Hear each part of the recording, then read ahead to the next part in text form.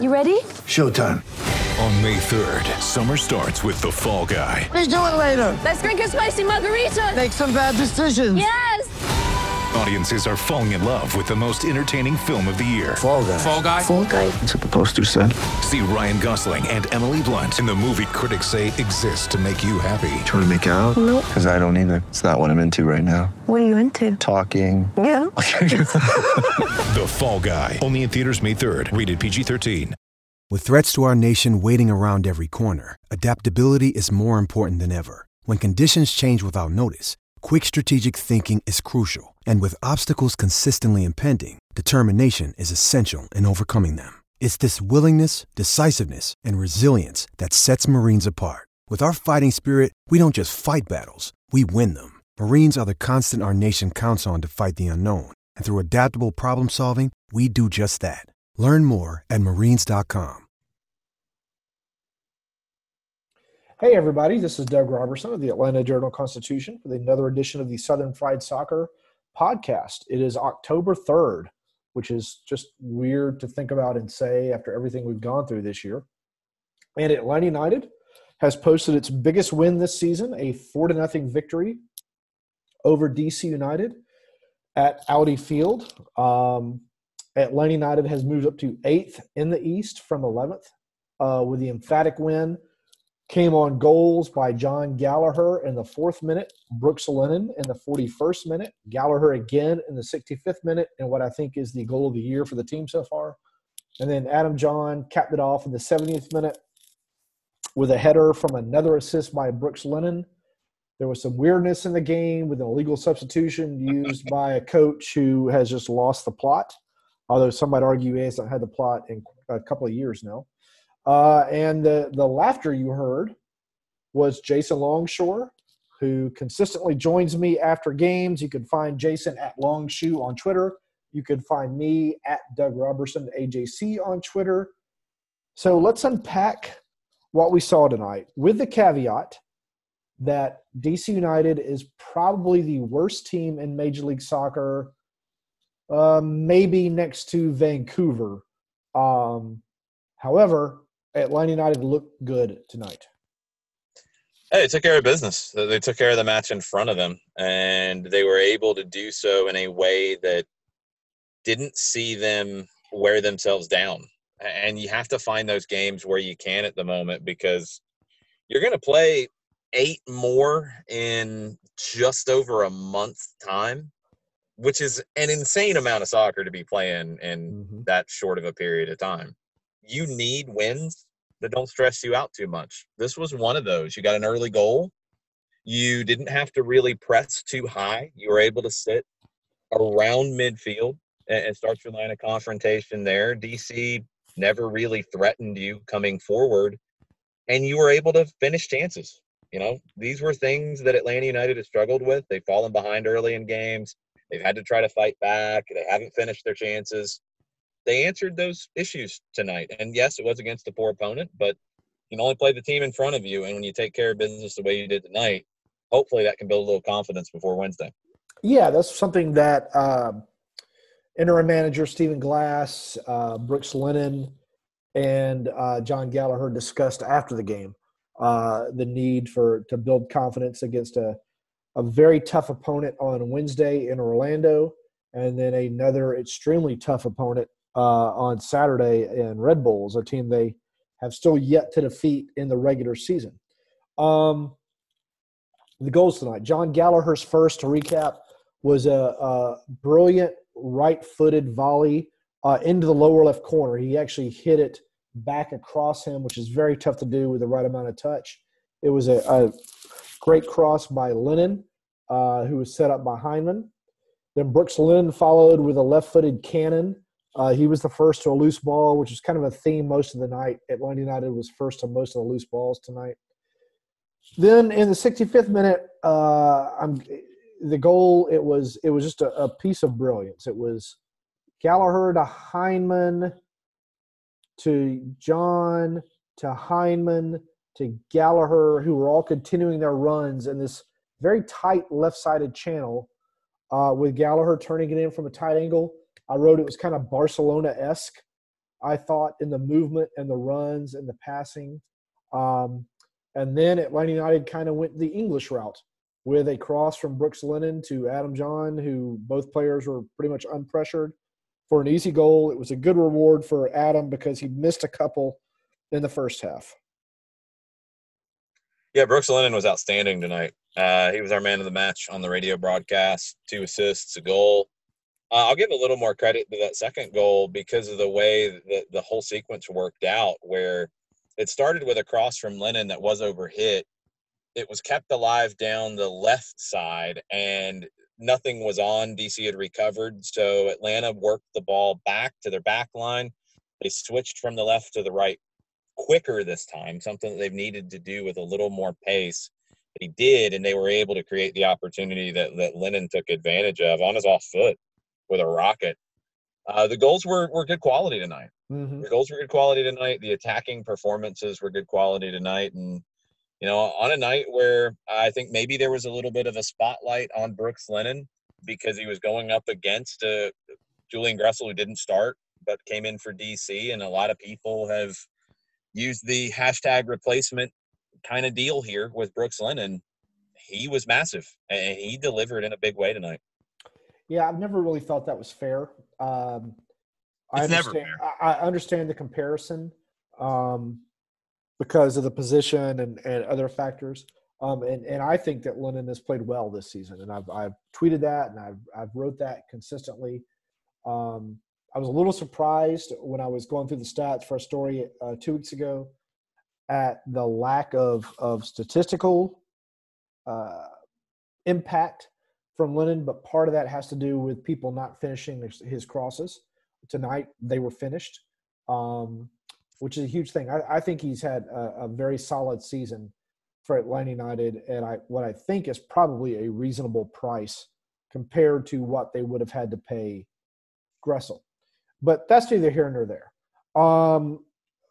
Another talking point from the bizarreness that was tonight came about 6 minutes into the start of the second half with Russell Canouse, who looks like he should be an extra in a Green Street Gang movie, came on the field, and the referee suddenly realized, wait a minute, he's not on the team sheets that we were given.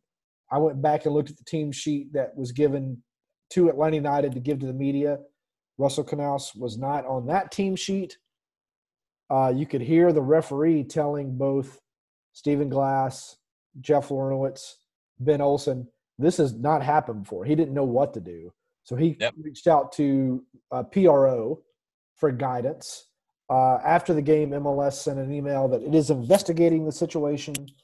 I'm assuming that DC United made a late change to its roster, but unfortunately forgot to communicate that change to the opponent and to the referees. I've heard that wasn't the case. Okay. Well, share with us what you've heard. That it was a mistake, that it was a simple mistake in the way that the lineup card was filled out. And one thing you got to remember, we're used to seeing the handwritten lineup sheet that is submitted by a team official. It's not always the manager. Sometimes it's a team administrator who fills it out and submits it. Well, that's not happening now because of coronavirus protocols. You're not handing papers over anywhere right now. So it creates some different situations where mistakes can be made because it's a different procedure. You had a situation here where Ben Olsen was asked about it in post-match availability, and he did not want to say who made the mistake.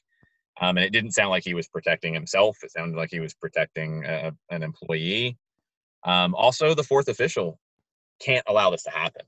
It can't happen. It's a very simple thing. We didn't have that match audio, so we couldn't hear what the referees were saying.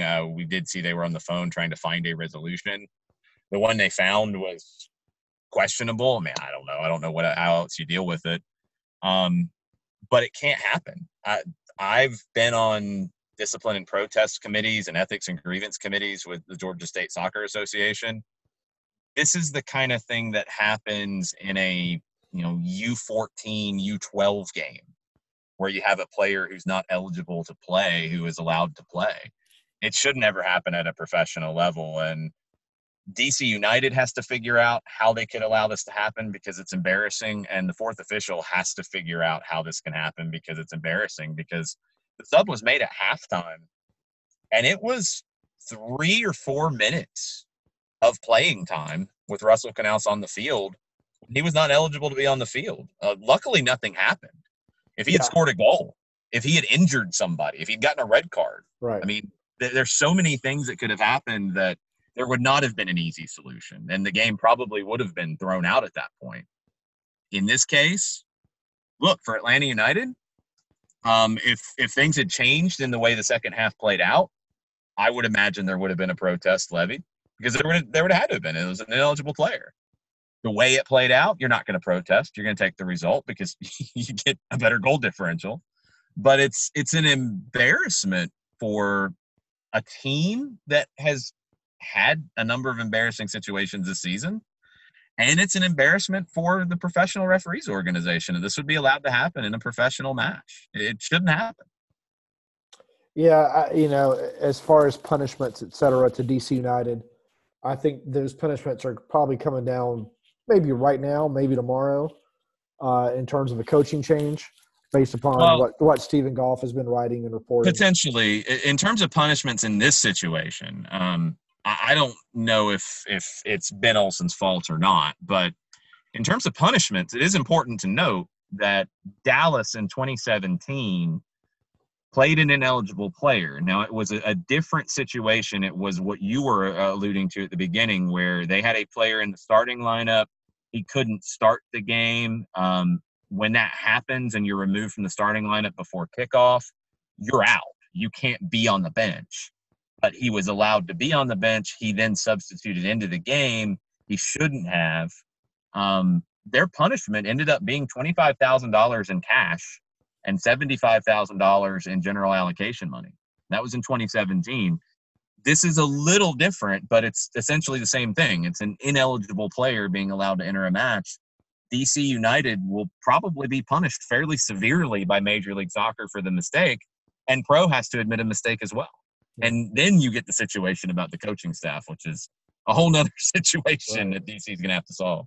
For a little bit of context as to how often this may or may not happen and get caught, I can remember, I think it was 2 years ago, Atlanta United had left a player off of its game day roster totally by accident, but it got caught before the game, and everyone was updated and it was fixed. Yeah, so it wasn't an issue anymore.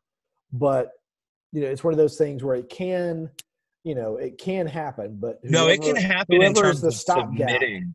Yeah, right. It can happen in terms of submitting. Where it can't happen is that player actually coming onto the field who's not supposed to be there, because your substitution protocol should alert you that, okay, you want to bring this player in. He's not on the lineup card. He can't come in. Right. That's where it can't. That part can't happen. Right. I do need to point out that I had predicted a 0-0 boring draw on the Soccer Down Here show on Friday, and I was very, very wrong about that, so I need to own up to that mistake.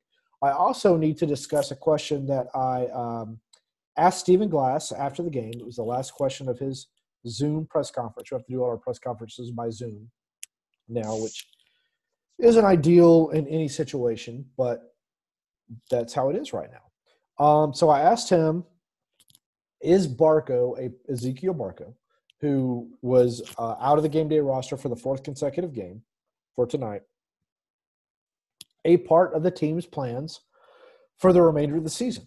Does Stephen Glass see him playing for the team between now and the end of the season? And Glass said yes, emphatically 100%. He has had an injury. I can't say what the injury is, but he's had a couple of setbacks. I don't think Glass, for lack of a better word, appreciated the blog I wrote Friday when I pointed out that Atlanta United's injury information submitted for the DC United game didn't match what he said Thursday.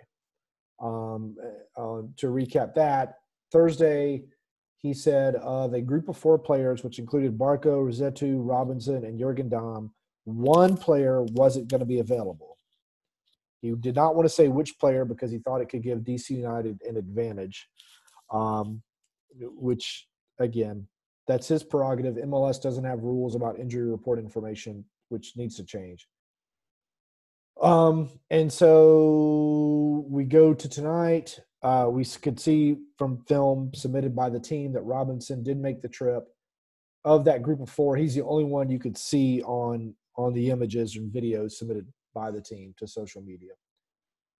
Then we find out Barco isn't playing again because the team won't say what the injury is, and because they keep saying that it's day-to-day. It leads people to wonder, well, does Barco want out? Is he trying to force a trade? Because it is a tactic used by players in the past to try to force a resolution to an unfavorable situation. And so because the team won't say what the injury is, in my story, I use the word alleged injury, and I think Glass took exception to that, and he called me out on that, which I'm totally fine with. Because we have to be able to communicate as the beat reporter and as the manager. We have to be able to communicate and share information. So I was totally fine with that. But that is the latest on the Barco situation. So perhaps you'll see him on Wednesday against Orlando. But to be fair, John Gallagher is playing so well. And I think the combination of Gallagher, Hyndman, and Lennon are playing so well across the midfield. I don't know where Barco would play right now. Yeah, Gallagher, as long as he's healthy, I think is going to be in the lineup. You did get Jurgen Damm back tonight off the bench. Nothing too noteworthy, but the game was pretty much done as a contest by that stage. You'd hope that maybe Jurgen Damm is able to give you more minutes on the other side, but then you got to figure out where you put Brooks Lennon after a great night like tonight. So it's a good problem to have with players getting healthy, with Marcelino Moreno here and training by himself, but training. And hopefully, I think the idea is for him to be potentially available for the Red Bulls match next weekend. Team could look really different in a week. Yeah, and Moreno, that's going to be a really, really interesting puzzle for Glass, I think, because the team result wasn't great the last game at Chicago, but Hyndman was moving the ball well. He moved the ball well again tonight, I thought. Very quick, a lot of one-touch passing, kept DC United shape shifting to try to keep up with what he was doing. I'm going to be curious. A much different player, obviously, Hyndman than Moreno. If they could be used together in some way in a formation. But that would probably involve using just one defensive midfielder, which isn't bad if Atlanta United can keep possession. And we just don't know that yet because we haven't seen Moreno.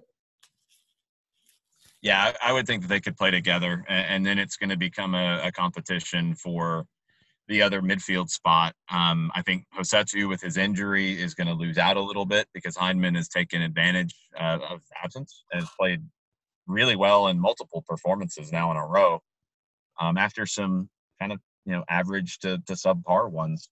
Yeah. But it's going to be a competition with Mo Adams, who had a good performance tonight. Mo Adams did play well tonight. This was the first game Atlanta United has won in which Mo Adams has started. I thought he had a lot of energy tonight. I thought he looked really good.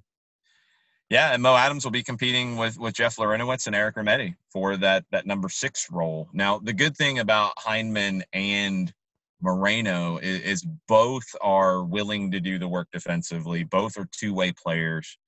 It might end up looking like a midfield trio of a 6 and 2 8s as much as anything. And that suits Moreno and Hyndman, in my opinion. I think it suits both of their games. Moreno maybe has a little more true speed, a little more quickness. Hyndman is very savvy on the ball. I think he reads the game really well and can make up for, maybe not being the fastest player with his soccer IQ. But those two guys can give you what you need in the midfield to make up for not playing with two holding midfielders behind one attacking midfielder. Those two can make up the ground and make up the difference. It's going to be interesting to watch. And it's going to be relevant because you look at the standings, and while Atlanta United is above the line right now in 8th place, they're still only 1 point ahead of Chicago, which is currently in 11th place. They're 4 points ahead of Cincinnati. I think Miami and DC United with results tonight are probably out of it. They're 6 points behind. So Atlanta United just has to pretty much outpace Chicago and Cincinnati to stay above the line. They're 3 points away from Red Bulls in 7th, 5 points from New England, which is not playing well anymore. 6 points ahead of NYCFC. I think that's a little bit too much to ask to catch them. So I think, Atlanta United can probably try to hope for as high as 6th if it can keep up its good performances based upon this. But really, I don't think they're going to get any higher than that. You'd love to get into 6th because you'd avoid the play-in round. That would give you one less route to get to MLS Cup. But I think the biggest thing is just getting better each 45 minutes you play. Yeah. I think it's just every half you want to get better and better and be building to the point that you're playing your best soccer when the postseason starts. So, any other talking points from this game tonight? I thought Miles Robinson looked sharp. He still doesn't look like he's running as well as he ran last year. I don't know if he's still carrying an injury. Brad Guzan had nothing to do because there were no shots on goal by DC United. Escobar got forward. Bello got forward more than in the previous 2 games. We talked about Adams. We talked about Lorenowitz. Although there was a moment when he was talking to the referee about the Canals substitution, and I think Lorenowitz said he could be on a helicopter for all I care. He just can't be on the field. Something like that. So that was pretty funny. Too bad Sam Jones wasn't being able to watch and listen. But he's paying attention to Georgia's beatdown of Auburn right now. What do y'all have upcoming? A couple of points that stood out to me real quick. I thought Atlanta United was a little nastier at times tonight, which they've needed to be. This is a team Lawrence White almost broke a guy's leg in a 50-50 late in the game. Yeah, and they committed, I think, the most fouls that Atlanta United's ever committed in a match tonight. And there were a lot of tactical fouls in the first half, something that Atlanta United's needed to do more of. They were physical. DC was physical. DC, I think, was very cynical at the end. Emil Asad should have been sent off. Horrendous tackle. Yeah, that was a crap tackle. That was a crap tackle. Yeah, that was nasty. I'm surprised if it had been another player, maybe there would have been some retribution. It reminded me of the elbow he threw in the very first season, well, his only season with Atlanta United, early in the season. He just sized up a guy and put his elbow right into his face. That's what tonight's tackle from behind reminded me of. It was frustration. I mean, it was frustration. You could see it for Assad. You could see it for Gressel. He slammed the ball down at one point. Both of them wanted to show well. They didn't, and it just didn't go well for them. It was a bad night for DC. But Atlanta, was physical. And that's something that we really haven't used to describe them this season. So that's a good sign for me. It's a team with a little bit of an edge to it. I think they just haven't been happy about the way they've played, about the way things have gone. And they took it out on DC a little bit tonight in a lot of different areas. And they need to have that edge the rest of the way because you're not generally going to create this many chances and score this many goals against a lot of teams in the league because your attack's not what it's been. So you've got to find ways to be dangerous, in other facets of play. And I think Atlanta showed a few things tonight that they can build on. I'm excited about it. So I hope when you get people healthy and they can continue to build on it, this team looks, better and better each time we see them going forward. For us on SDH, we've got Overreaction Monday. Monday morning, 9 o'clock. You can listen on our Soccer Down Here app, which you can download for free on Android or iOS. You can listen on soccerdownhere.net, our website. you can watch on twitch.tv/soccerdown here. And we'll have a whole lot of programming this week with the morning show every morning at 9, with Soccer Over There on Monday night, with the run-up previewing the match on Wednesday, on Tuesday evening at 7 o'clock. You'll be with us on Wednesday morning, as you always are, to preview matches. So it's going to be a very busy week and a very busy 5 weeks coming up the rest of the way, where it feels like there's games every 3-4 days. All right. And as always, you can find me, Doug, on Twitter at Doug Robertson AJC, on Facebook at Atlanta United News Now. Please follow the other content providers who cover Atlanta United, Dirty South Soccer, Siempre United, Mouse of the South. I'm remembering to include them this time. The Athletic. I'm forgetting some people, and I apologize if I'm forgetting you, because there's quite a few good groups of folk. Marcel at Sports Inquirer, who spend the time, their own time, covering the team. Please follow them. I hope you'll consider subscribing to the Atlanta Journal-Constitution. We are a month and a day out from what could be the most important election in the history of the United States. And we're going to cover it, and we'll cover it well. And you need to, I think, read and stay informed and stay up to date on everything that's going on, both within your city, within the state, and within the country.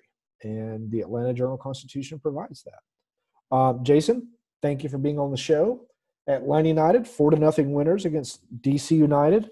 Atlanta United will host Orlando on Wednesday and Red Bulls on Saturday. If Atlanta United could get 4 points from those games, 2 points from those games, that would be huge, I think, in their probability of making the MLS playoffs. All right. It's been Southern Fried Soccer. Thank y'all. Stay safe and take care. In Atlanta, one voice has stood out for over 4 decades. An AJC original, The Monica Pearson Show. Let's talk about how you got to ESPN. Revealing interviews. You are known as America's doctor, but I want to know who you were before that. When you have a different name, you have different color skin, it can be tough. With Atlanta's most famous faces as you've never seen them before. I'm telling my story. This is the American dream. The Monica Pearson Show, streaming now on AJC.com. The AJC's trusted veteran political voices, Greg Bluestein, Patricia Murphy, Tia Mitchell, and Bill Nygut, are the essential source for Georgia politics. The Atlanta Journal-Constitution's Politically Georgia. Sign up for the newsletter, download the podcast, subscribe to the AJC.